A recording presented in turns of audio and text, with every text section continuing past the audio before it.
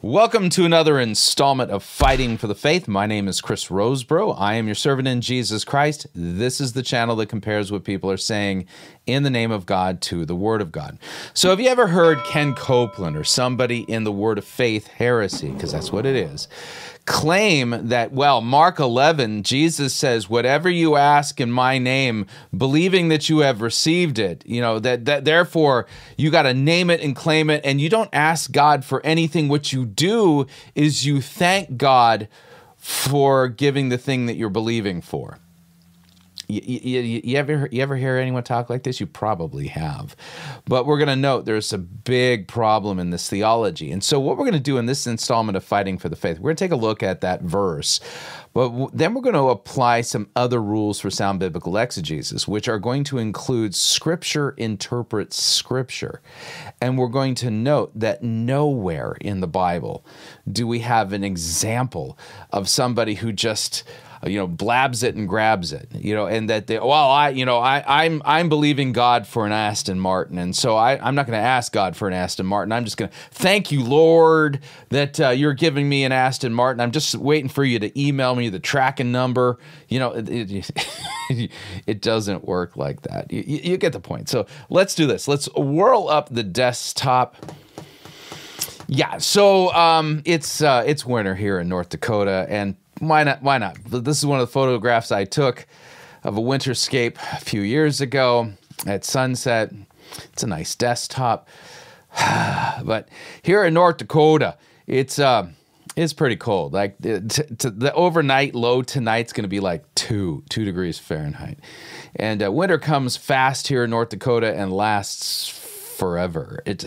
So let's just embrace it. I mean, we're coming up on Christmas, so I'm dreaming of. Yeah, you get the idea. So let me let me pull up my. I'm distracting myself at the moment. Let me pull up my web browser.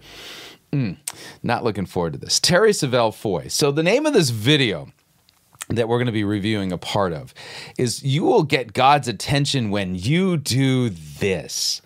And boy, just that title says it all, by the way. Scripture is very clear that each and every one of us who are Christians, we are children of God. And that God promises in Scripture to hear our prayers. God is not distant from our petitions, although he doesn't answer everything we ask for with a yes. God has the right to say no. Like any good father would. Like, if I were to ask God, God, I really want to learn how to juggle chainsaws. I could see God going, no, that ain't going to happen, because we know what a bumbling klutz you are, Rosebrough, and just one mistake, that's all it takes while juggling chainsaws. So I can see God saying, no, we're not going to answer that prayer. But I'm getting ahead of myself. Let's take a look at the intro to this particular video, and then I'll fast forward just a little bit, because I think the intro is important, and then we'll do some biblical comparative work, shall we? Okay, here we go. Hey, I'm Terry Savelle Foy, your cheerleader of dreams. Today I want to talk about something that really gets God's attention. Something that really gets God's attention. If there's a way to speed up your dreams more than anything, this is it. Speed up my dreams. Like a soup without salt. What on earth? Where in Scripture does it talk about things that you can do to speed up your dreams? Answer: nowhere. So that's the intro that I wanted you to hear. Let me fast forward, because she goes on to tell people to subscribe to the channel and stuff like that, which I get. I'm a YouTuber, but let's continue now, where she gets into the content of her teaching from this video. But first, I want to tell you a quick but powerful story about a friend of mine and my family's, and it's a precious lady named Dodie Osteen. The one who's responsible for bringing Joel Osteen as the curse upon the church that he is. Got it. This is Joel Osteen's mother.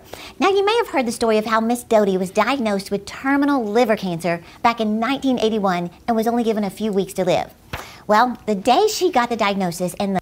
Now, listen to the details here, because even Terry Savelle Foy is kind of tripping up with her words, and I'll explain in a minute. A death sentence, you could say. I heard Joel tell how she laid in her bedroom floor and she didn't yell at God or cry herself to sleep or get mad at God. No, she asked God to heal her. So she asked God to heal her. She asked God to heal her. Had she done that, what would the language have sounded like? The language would have sounded like, please, God, have mercy on me. Please do not let cancer take me at such a young age. Please, God, grant me healing. And things like this. That requires you to ask. But watch what she says. She even grabbed a pen and paper and she wrote down, December 11th, 1981, I believe I received my healing. I believe I receive my healing this day. Where in Scripture do you get somebody talking like this? And watch where she goes. This day. Which day? The day she prayed. She believed with everything in her that healing came into her body on that day. Now, how could she believe like that? Well, she was practicing Mark 11:24 that said, practicing Mark 11:24. And this is a foundational text within the Word of Faith heresy. Foundational. But when you do the comparative work as to what's going on in this text, you can't practice this text the way these people are talking about. Watch. Therefore I say unto you, what things soever you desire, when you pray, believe you receive them, and you shall have them. She believed that when she prayed, she was healed. And I heard Joel say she didn't look different, she didn't feel any different, but she didn't go by what she saw or felt. She chose to walk by faith and not by sight. You know, Joel even says that from that day on, she never prayed, God, please heal me. Please let me live. She never asked God again. They never heard her begging God. No, she actually started thanking God. The kids would hear her just walking through the house going, Father, I thank you that on December 11th, when we prayed, healing came into my body. Her mind was made up that she was already healed. She was just waiting on the manifestation. Well, you've probably heard me share this part, but I love this. She covered her bathroom mirror with photos of her before she had the cancer. She was focusing on what can be, not what is.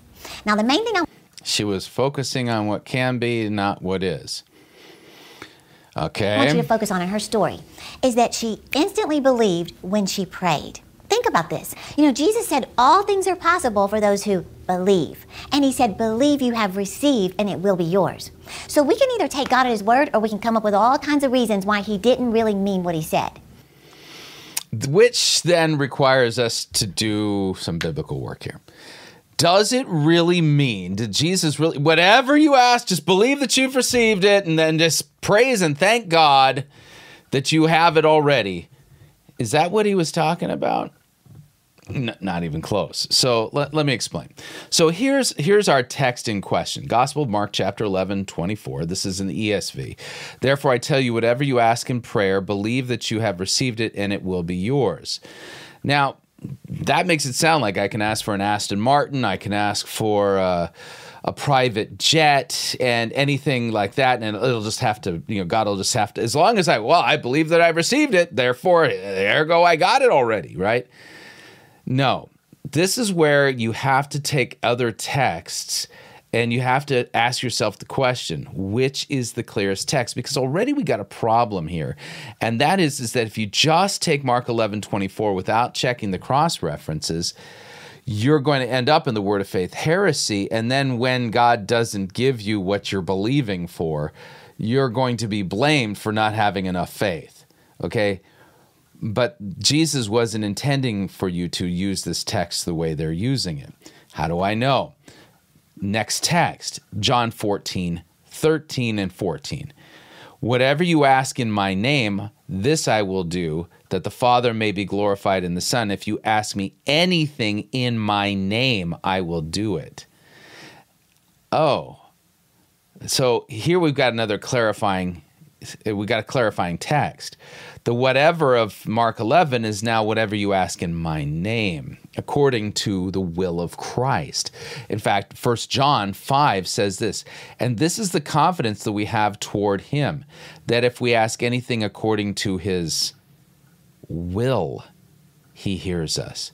You see, these terms are being used synonymously. Whatever you ask in my name, according to my will. That's what it means to pray in Jesus' name.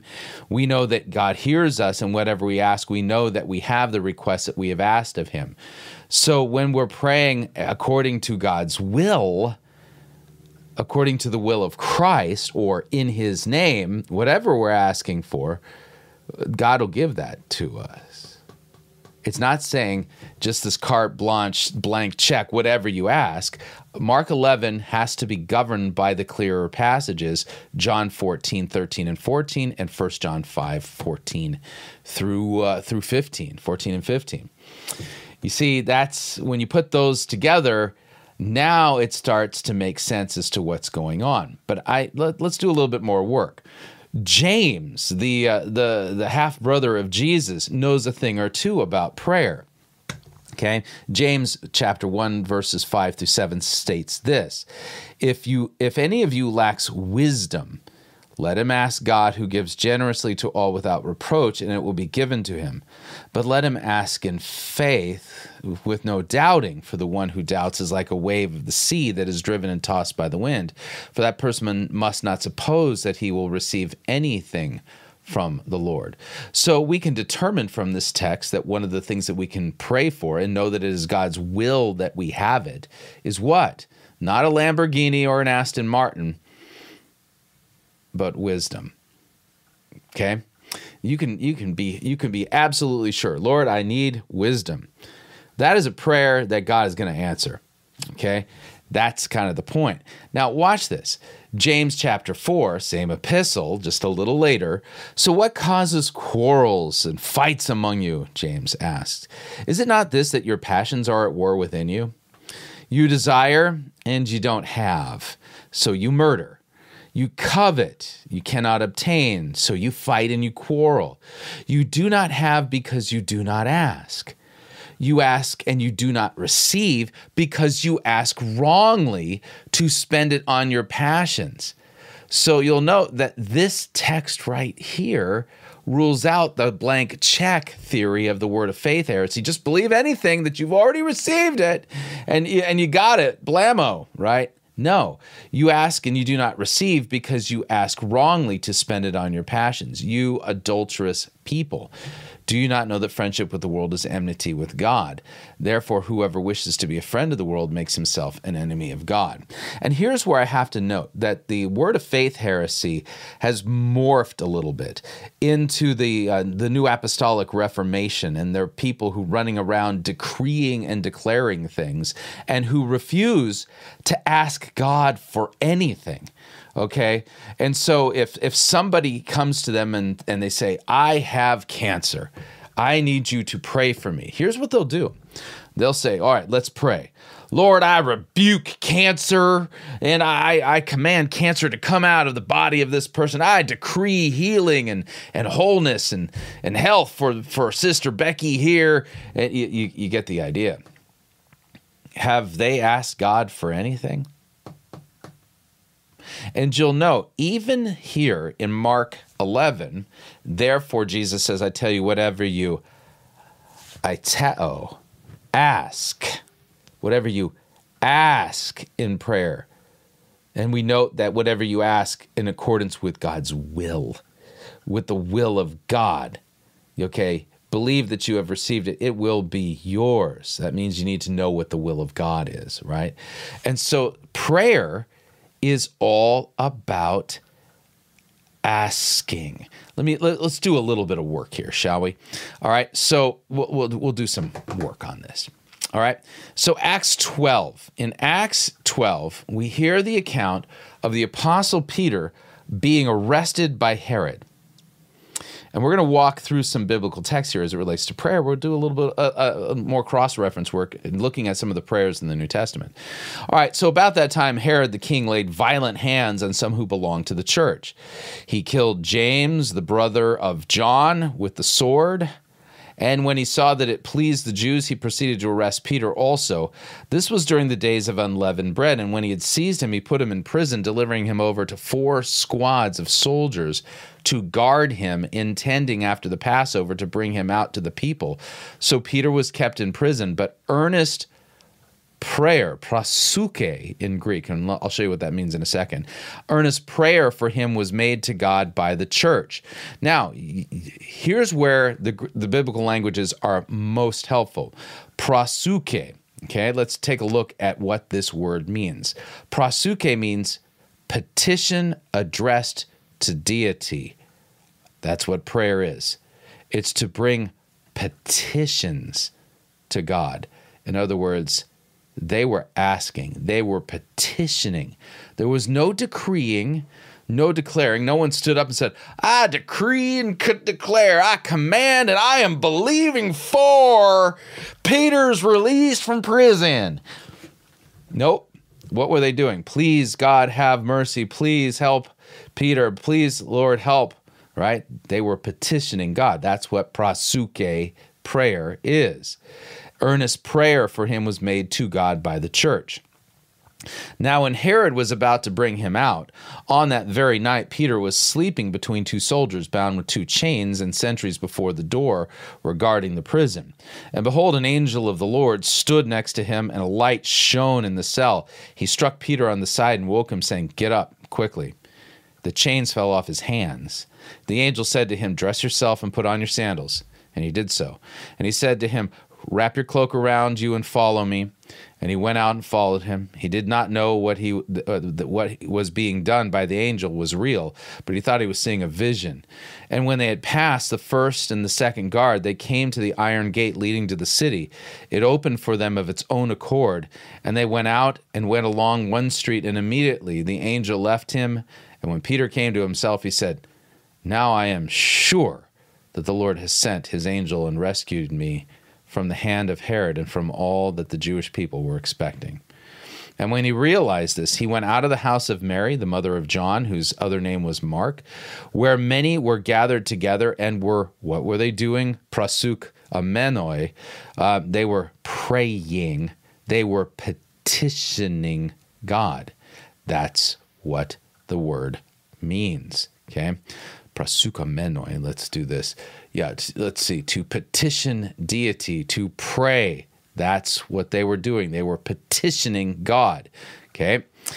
And so, let's see. I lost my praise. There we go. And John, whose other name was Mark, they were gathered together and they were praying. And when he knocked at the door of the gateway, a servant girl named Rhoda came to answer. Recognizing Peter's voice, in her joy, she did not open the gate, but ran in, reported that Peter was standing at the gate. They said to her, You are out of your mind, but she kept insisting that it was so. And they kept saying, Well, maybe it's his angel. But Peter continued knocking, and when they opened and saw him, they were amazed. But motioning to them with his hand to be silent, he described to them how the Lord had brought him out of prison, and he said, Tell these things to James and to the brothers. And then he departed and went to another place. So you'll note that earlier in the text, it says that there was earnest prayer for Peter, verse 5. And even when Peter had already been released, what were the Christians doing? They were gathered together, and what were they doing? They were praying. No one was decreeing, no one was declaring, and no one said, well, we asked God earlier, and so we just need to believe that we've received it, and so we're going to thank God now that God has already released Peter from prison. No. When Peter arrived, they were still praying and petitioning God. Keep that in mind, okay? Let me give you some examples of prayer from the New Testament, from the epistles of Paul, Colossians 1, 9 to 12. Listen to how Paul prays. And so from the day we heard, we have not ceased to pray, again, prosukamenoi, to petition God. We have not ceased to pray for you, asking that you may be filled with the knowledge of his will. Asking that you may be filled. And notice what he says, we have not ceased to pray for you. Paul here is making it clear that not only did he pray for the Christians in Colossae, asking God that they be filled with the knowledge of his will, but he kept on praying, didn't cease praying that and continuing to petition God. He didn't say, well, last week on Thursday, I prayed these things for you, and so now I'm already thanking God that you already have them. No, Paul prayed these things, and he didn't cease to pray for those things, asking that you may be filled with the knowledge of his will and all spiritual wisdom and understanding, so as to walk in a manner worthy of the Lord, fully pleasing to him, bearing fruit in every good work, increasing in the knowledge of God, being strengthened with all power according to his glorious might, for all endurance and patience with joy, giving thanks to the Father who has qualified you to share in the inheritance of the saints in light. In Ephesians chapter 1, we have this prayer. For this reason, because I have heard of your faith in the Lord Jesus and your love toward the saints, I do not cease to give thanks for you, remembering you in my prayers, plural, that the God of our Lord Jesus Christ, the Father of glory, that he may give you the spirit of wisdom and of revelation in the knowledge of him, having the eyes of your hearts enlightened, so that you may know what is the hope to which he has called you, that what are the riches of his glorious inheritance in the saints, and what is the immeasurable greatness of his power towards us who believe, according to the working of his great might, that he worked in Christ when he raised him from the dead and seated him at the right hand in the heavenly places, far above all rule and authority and power and dominion, and above every name that is named, not only in this age, but also in the one to come. And he put all things under his feet, gave him as head over all things to the church, which is his body, the fullness of him who fills all in all. Chapter 3 of Ephesians, Paul says this, for this reason I bow my knees before the Father, from whom every family in heaven and on earth is named, so that according to the riches of his glory he may grant you to be strengthened with power through his Spirit in your inner being, so that Christ may dwell. Note how he's asking God, petitioning God, not presuming, so that Christ may dwell in your hearts through faith, and that you, being rooted and grounded in love, may have strength to comprehend with all the saints what is the breadth, the length, the height, the depth, to know the love of Christ that surpasses knowledge, so that you may be filled with all the fullness of God. Now to him who is able, far more abundantly than all we ask, aiteo, or think, according to the power at work within us, to him be glory in the church, in Christ Jesus, throughout all generations, forever and ever. Amen. And then somebody might say, by the way, I've had people ask me this question. Well, doesn't Jesus give us declarations to pray in the prayer that he taught us, the Lord's Prayer? No. And if you know your Greek, you would never say that the Lord's Prayer is a bunch of declarations. I'll show it to you in English, but then we'll take a look at the Greek as well, because the Greek is right here. And we'll talk about aorist passive imperatives. All right, so Jesus, he says, so don't be like the hypocrites. Your Father knows what you need before you ask him. So when you pray, then pray like this. Our Father in heaven, hallowed be your name.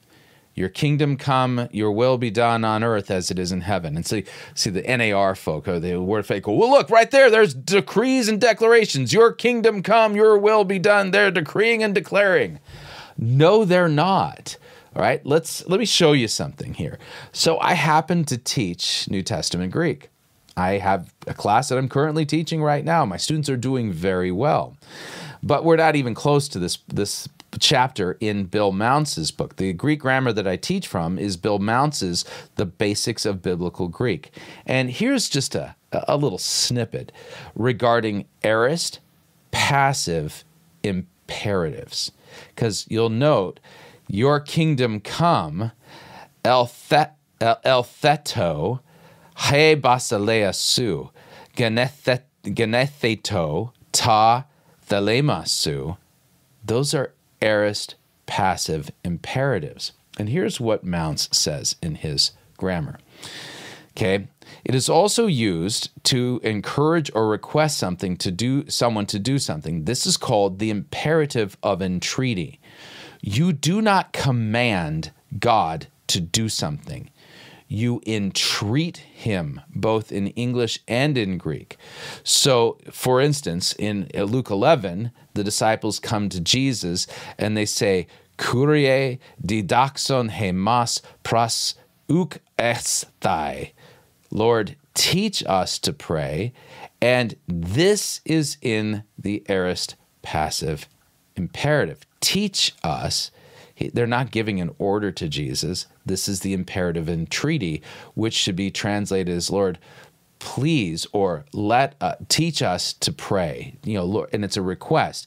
And then in the Lord's Prayer, Eltha to he basileasu, genethe to tathalemasu, may your kingdom come, may your will be done.